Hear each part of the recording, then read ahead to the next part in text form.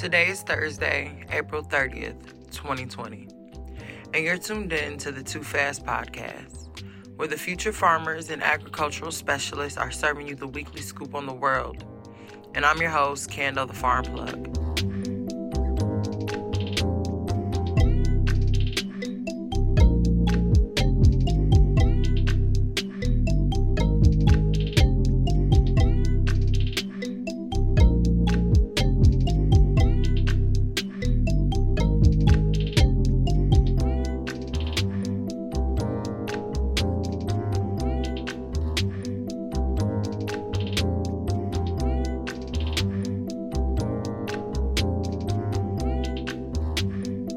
This podcast is brought to you by Tuskegee University's College of Agriculture, Environment, and Nutrition Sciences, Tuskegee University Cooperative Extension Program, and Anchor FM.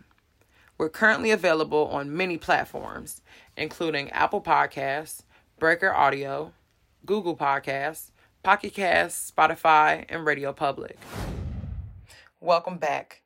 This is part 2 of our interview with Dr. Kara Woods. This is the Too Fast podcast, and it's the future farmers and agricultural specialists. So what advice would you have for anyone who's looking to get into not only just agriculture related, but anything that has to do with, natural resources, the environment, even when we think about natural resources, looking at our community and our people and our culture and our Black institutions as a form of natural resources as well. What advice would you have to some future farmers and agricultural specialists? This is kind of stepping outside of my wheelhouse, I'll be honest, because I was not the agriculture specialist as far as the program went. I was more the history and public policy. But I would definitely just say, like, starting young. I think that one of the major connections that we're missing as a people is a connection to land. And then also a connection to the beauty of the earth. And that requires, like, not littering. Like, I was taught in 4th grade, like, don't be a litter bug. And I feel like a lot of us have just lost that and are living for these X amount of years, but we're not thinking about the impact. I think that starting a garden, I have a beautiful garden. I have to say, I'm going to honk my own horn. I have a beautiful garden in my backyard that my dad built for me. Some girls want ponies, other girls want gardens. And my dad built me a beautiful garden. Like, the connection to that, the connection of going every day and seeing what I'm growing and seeing that it's living or it's dying or it needs this, like, that connection is a beautiful thing. And then the connection that we need as far as older farmers.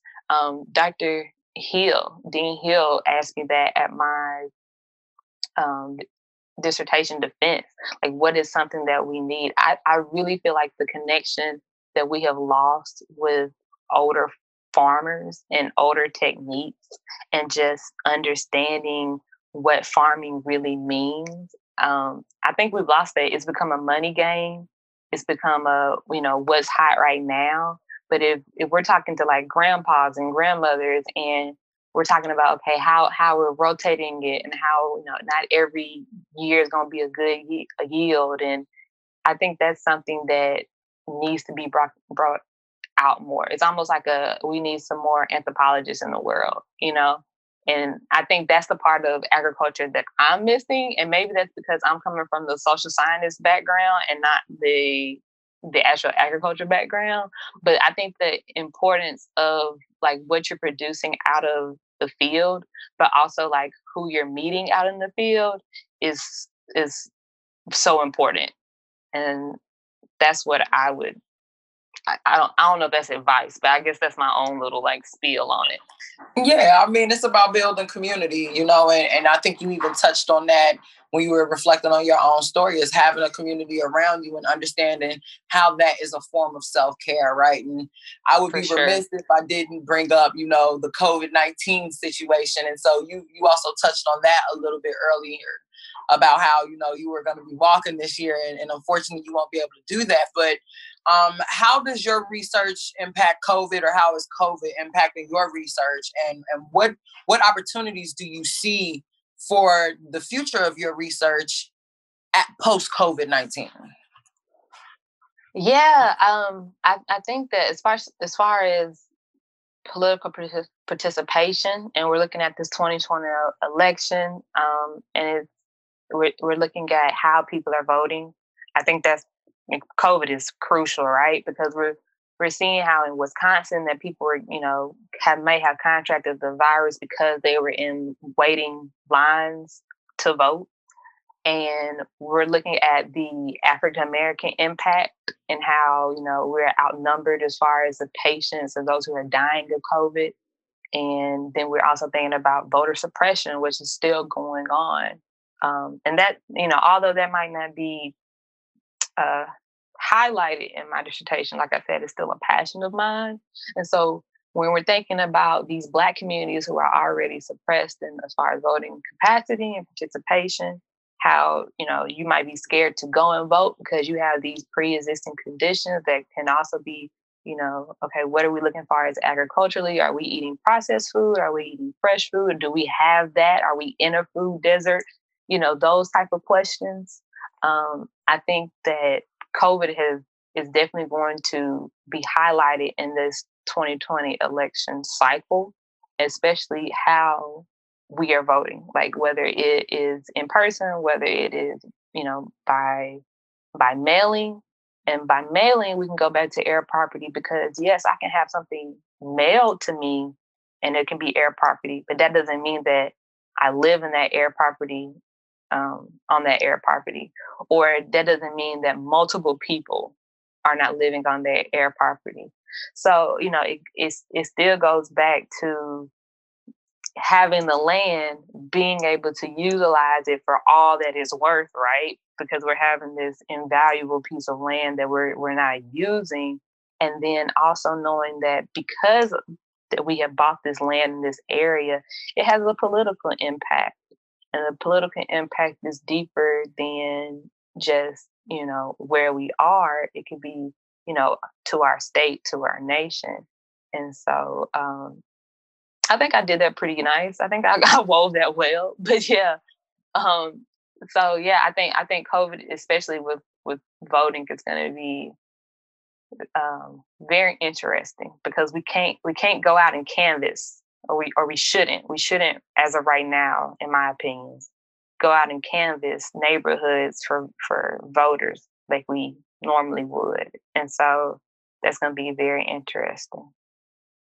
Yeah, I mean, I'm not, I am so being just, honestly speaking, really over the whole this COVID craze right now.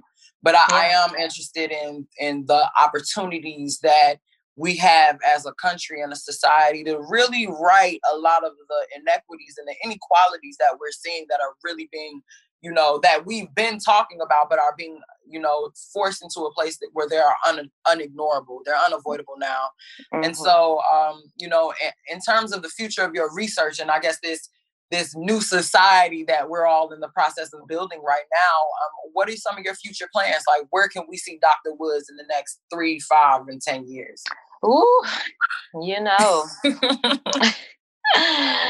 I do not know, and I've been telling myself this story, right? Because you have to, like like just like in COVID, how you have to keep on telling yourself that it's okay and everything's gonna be all right. In life, you have to do that too. So people would ask me, now you're going to get this PhD, what are you going to do? And my answer would be like, I don't know. And I still don't. And one of the reasons is because I do not want to have blinders on. Opportunities happen every day.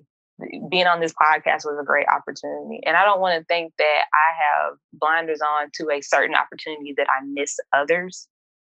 So right now I'm looking at opportunities, looking at where I could, put my services, but also knowing that because of COVID, I don't know how it's going to go.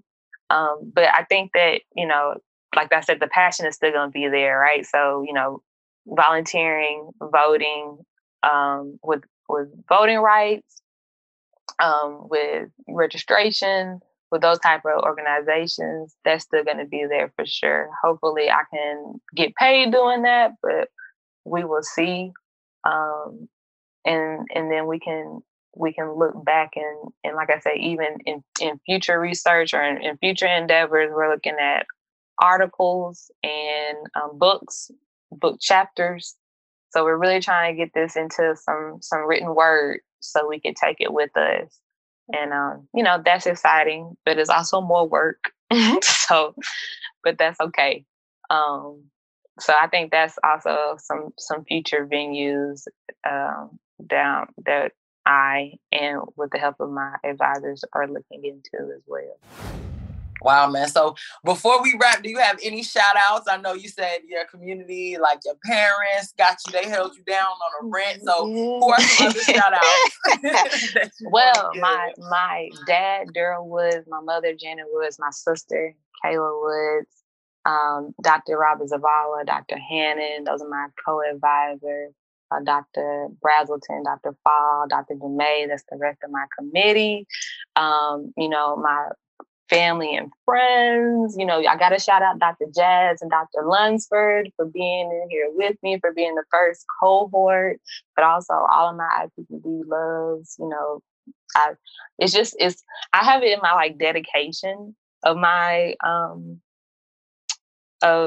dissertation, and it's so like all of them people, and then like I have to thank my ancestors, I have to thank my angels, I have to thank people who put a voice in me when I didn't know I had one.